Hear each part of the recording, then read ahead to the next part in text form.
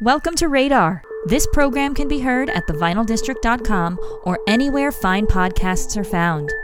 Here is your host, Evan Toth. It's an understatement to say that Kenny Loggins has achieved massive success in the entertainment industry. He's been on the Billboard Top 10 charts over 20 times and sold over 25 million records. Many of the songs he's created have become an important part of the musical fabric of a certain time and place in American history. All that aside, Kenny Loggins has had one of the most successful runs in history, creating pop songs for film. So much so that he's known in the industry as the Soundtrack King. Mr. Loggins celebrates his soundtrack kingdom by releasing a special vinyl compilation for 2021's Record Store Day. The album will be called At the Movies, and, believe it or not, collects for the first time ever his greatest soundtrack hits on vinyl, including Footloose, Playing with the Boys, Danger Zone, and Nobody's Fool. Plus, it includes a newly recorded version of Playing with the Boys. Kenny and I discuss the new release and his need to purchase a turntable so he can hear it. But we go further. This industry legend gives valuable insight into how film music is different in today's climate. He shares some stories about the ones that got away and also describes the critical music magic that happened right in his own car.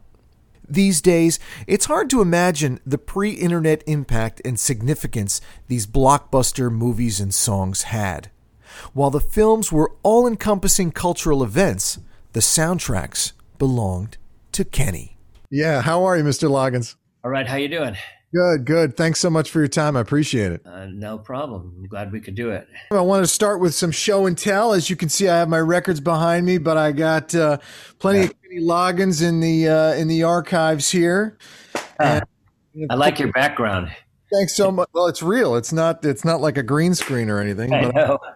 And look at this. Caddyshack was such a big deal that they even put your face right up on the front of it. Yeah, but ironically, that cut is not on a Kenny Loggins record until now. Until this. Which one? Caddyshack was only on the Caddyshack soundtrack, or I'm All Right is only on the Caddyshack soundtrack album. It was not on my own record. Right. In the days of Clive Davis, that might have been still. I don't know who allowed that to happen, but it definitely my record sales. I guess so. Well, listen, first of all, I want to thank you for writing with the Bob James Celebrate Me Home, because every holiday my Polish mother-in-law loves that tune, and she always says, put on the Celebrate Me Home song, and it's a great refresher from the usual holiday fare. So thanks for that. You're welcome. Thanks. So tell us about the new compilation of music. It's called At the Movies, and tell us exactly what this is. What this is what's all that stuff behind you. It's a vinyl album. A compilation of all the hits that I had from the different movies back in the 80s.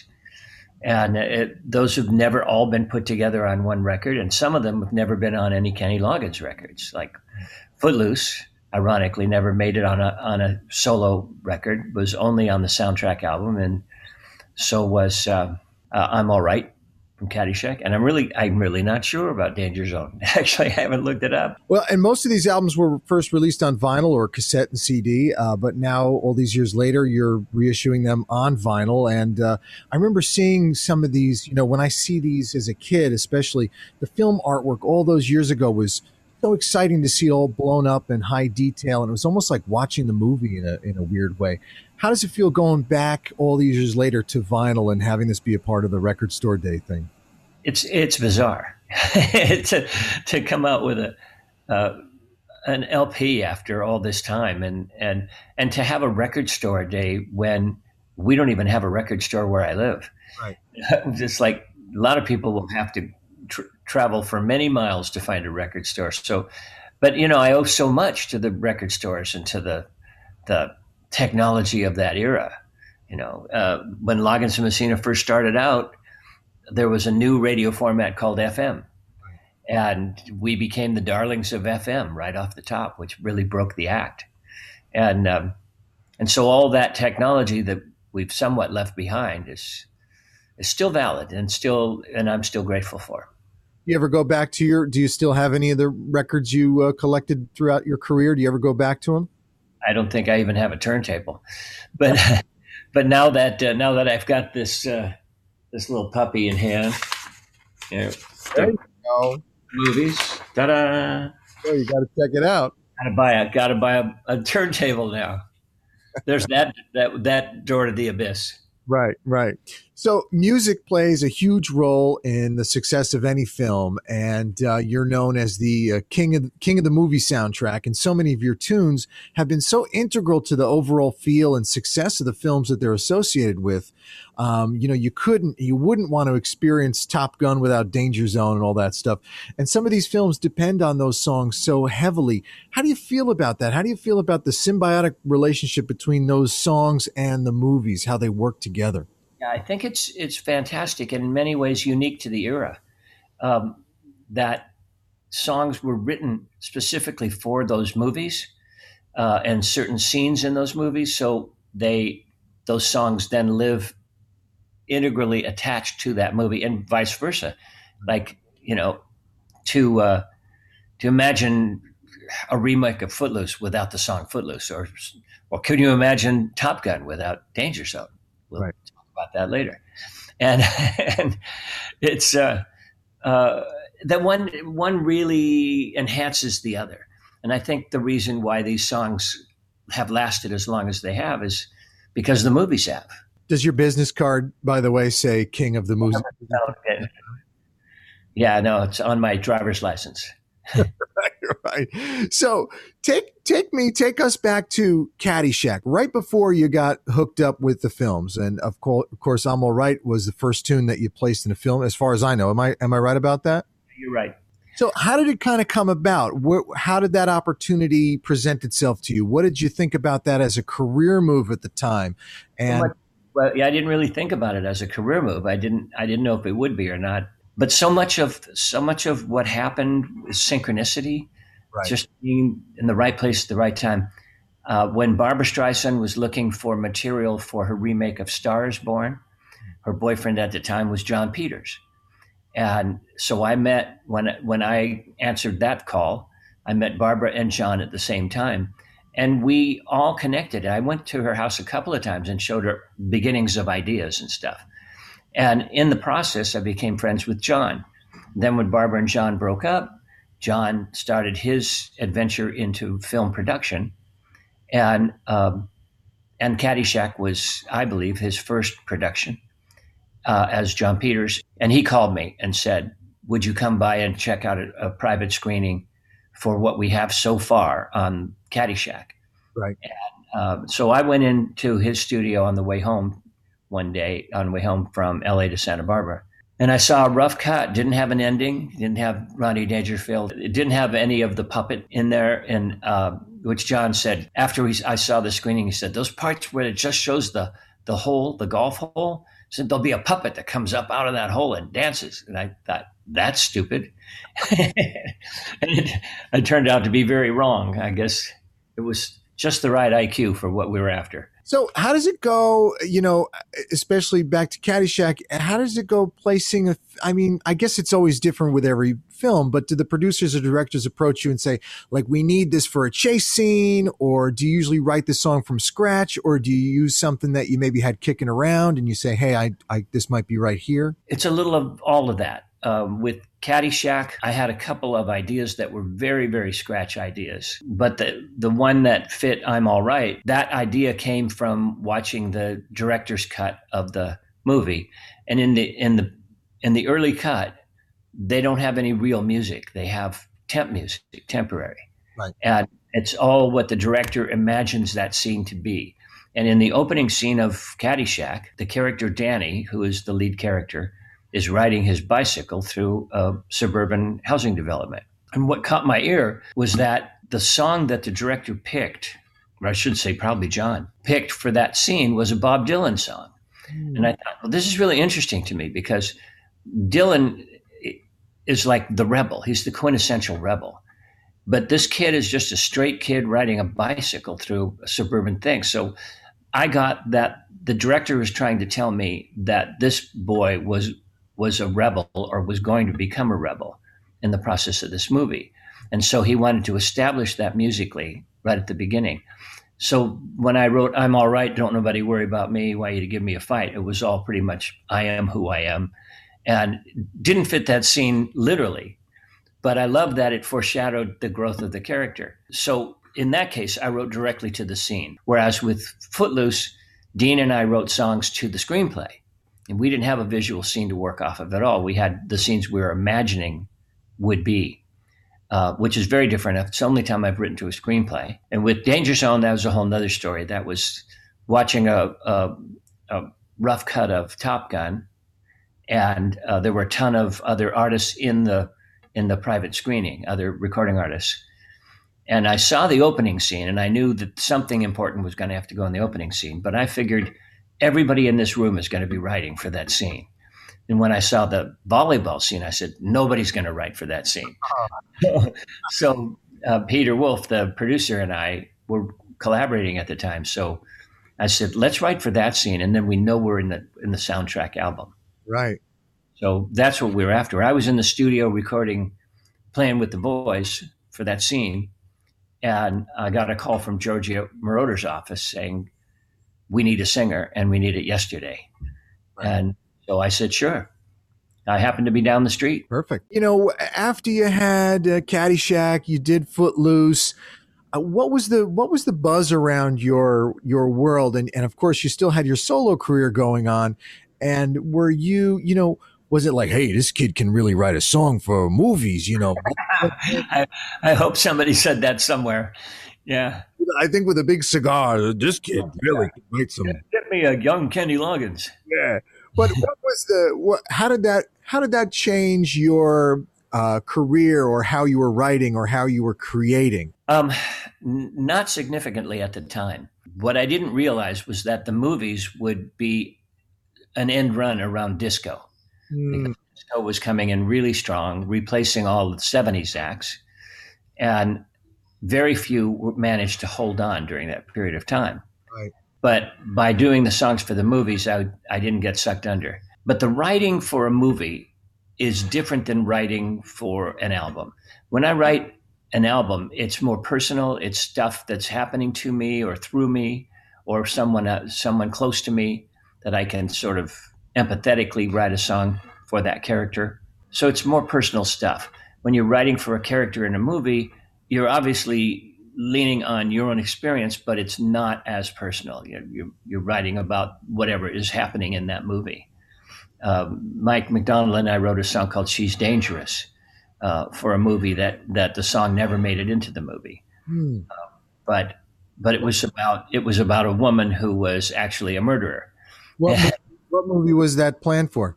God, I'm trying to remember now. I don't remember what the movie was. I think it was a follow-up for what was the girl? God, forgive me. I should know these things. The girl who was the lead in Top Gun. Kathy McGillis. Kelly McGillis. Kelly McGillis. Whoops. Do I go lightning round now? Or so if I remember right, they cast her in a movie after that. And it was the movie after that I was asked to write for. And then I thought we wrote a great song, but they didn't. And so they passed on it. And probably the only movie that passed on a movie song that I wrote. Interesting. And I have this question here. In fact, I was going to ask, was there a film or an almost that never really came to be? Is there either a soundtrack that you wished you were a part of, or was there a song that, you know, maybe ended up on one of your solo albums or something like that? But were there any close calls, like, you know, how people talk about actors? Well, Eric Stoltz was going to be the Marty McFly character in Back to the Future or something like that, some kind of alternate reality. But was there anything that was a close call? Oh yeah, I've got a good one for you on that. I got a call from Jerry Bruckheimer, to come in and see a rough cut of a movie he was working on that needed songs, and it was called Flashdance. And I went in and I saw a rough cut on a little moviola screen, and I wanted to write for it. But the timing of the movie soundtrack and making the movie soundtrack hit right on top of a tour. And I couldn't possibly write the song and go in the studio and do my tour at the same time on their time frame. So cut to the first show of the tour. I'm in Salt Lake City, and it's a arena, and they go dark on the arena so that I can get up on stage in the dark. And as I'm getting onto the stage, I cross across the stage, take one step too many, and fall off a 10-foot stage. And I turn backwards, I hit a packing case and break 3 ribs. Ooh. So the tour is immediately canceled, and I'm sent home. And as I recall, the Percocet or Percodan that they gave me worked really, really well. And the next thing I know, I'm calling Bruckheimer and saying, well, now that I'm home, I think I can work on that song. And I went in the studio. I wrote a song called No Dancing Allowed. And I went in the studio, and I was just a little too out of it. And I cut the song in the wrong key, and I couldn't hit the high notes in the chorus. Oh. Like an idiot. So at that point, I took it as a sign and I backed out. But that's the one that got away, because it was a pretty good song. I never did finish it or record it. Probably just too angry at myself to go back and do that. But it might be fun to do it again someday. Obviously, I'm sure you've got a million different stories about stuff like this. But when you go through creating the music for some of these films over the years, were producers or film folks, on you about what you're doing, or, and some of the production, particularly after, Footloose too. I mean, it's so tight and so, there's so much thought. You're listening to these songs and you take it for granted now because we've all heard them 10 million times, but there's little sounds over here and there's not one wasted nanosecond in those tunes. But how much was it from the producers or the machine's point of view, or the studio? How much were they involved in your creative process? Often I would work with either a really gifted engineer like Umberto Gatica, or sometimes a co-producer. The sounds are really important. And I think the experience, by that point in my career, the experience I'd had in the studio helped a lot. I remixed Footloose with Umberto, and because I just wasn't happy with the song sonically. And an interesting thing about that is that we were using cassettes back then for our rough mixes. And so you'd have whatever information you have on your tape. At the end of every recording day, you do a quick rough mix, and you take it out to the car, because that's your ultimate listening room. Right. And every time I would play Footloose in my car, everybody loved it. But when I played it anywhere else, the response was, "Oh, that's good." And I thought, okay, what the hell's happening? Why is it so popular in my car? And so I went and I put a tone on a cassette tape, a 440 tone on the cassette tape. Took a tuning machine down to my car, and it turned out that it was running at like 442 or 444 in my car. A little faster. It was running a little bit faster. So when we mixed the song, we tweaked it up to 444 or 144, and that became Footloose. And it makes such a huge difference that I did that trick to a number of different tunes, where I would just tweak it up a little bit. The band gets a little tighter, the sounds are a little punchier, and the groove is more compelling. Oh, that's fascinating. That's true. A little faster, a little extra speed, a little bump in that tempo can really make things. You barely notice it. I mean, you don't notice the change in the voice. No, not at that tiny bump. No. Have you ever had to re-record or rewrite anything as you're working through the stuff that they say, we're not going to really do this this thing, or he's going to fall in love instead, or could you change that last? Is there a lot of manipulating as it goes through? Not so much for the movies. Yeah, no. Once you deliver a demo, if they like that song, it's that song they want. Don't tinker with it after that.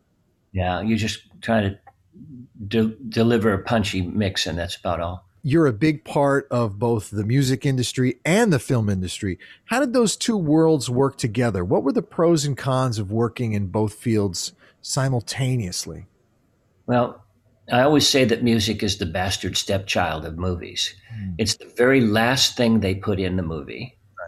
Right. And except for when I did Footloose, where we had the songs written and we could record them and they could actually dance to the actual song. That almost never happens. Yeah, it's amazing that they all got along as well as they did. I think because the producers or in some cases the directors were such big music fans that they could relate. But if you notice when you watch a movie, where are the credits for the musicians? Where are the credits for the music? At the end. Very, very, very end, Right. after most of the people have left the room. After the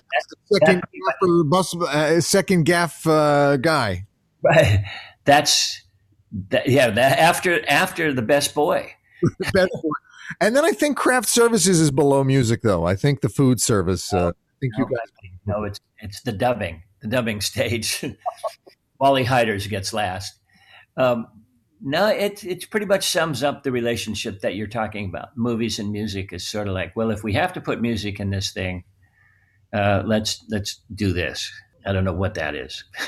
Right. This project of yours made me reflect a little on the blockbuster films of the 1980s, which is when I was a kid, pre-internet, and I feel a little fuddy-duddy saying it, but they really just don't make films. They don't make movies like this anymore. You know, big films that during the time they weren't just popular, but they turned into like these cultural phenomenons. And your music was a huge part of the magnitude of those films, and it helped the film and the whole idea to sort of infiltrate other mediums beyond the silver screen.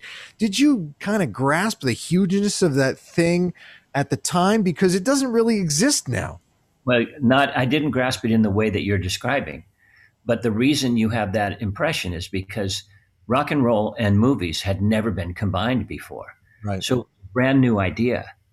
And, up to that point, you had Dmitri Tiomkin, and, maybe Henry Mancini was as hip as it got.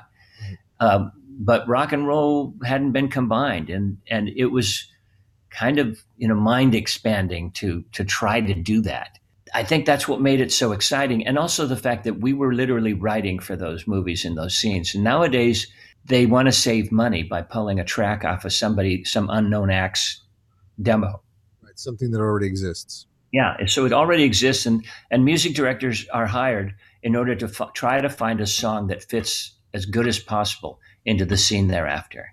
And I think that's why it just doesn't have the impact that it used to have. A friend and I were talking the other day about how important it was after you saw a movie that you liked in the 80s and 90s that you had to run out and buy the soundtrack. Like, oh, did you see that? I got to go get the soundtrack. And, the soundtracks that we're discussing today, they were all monster hits in and of themselves, aside from the movie. Do you think music and film has kind of taken a back seat? Why do the soundtrack album doesn't really fly anymore either, I don't know why. Maybe it's like what I was explaining, that the songs weren't really married to the movie.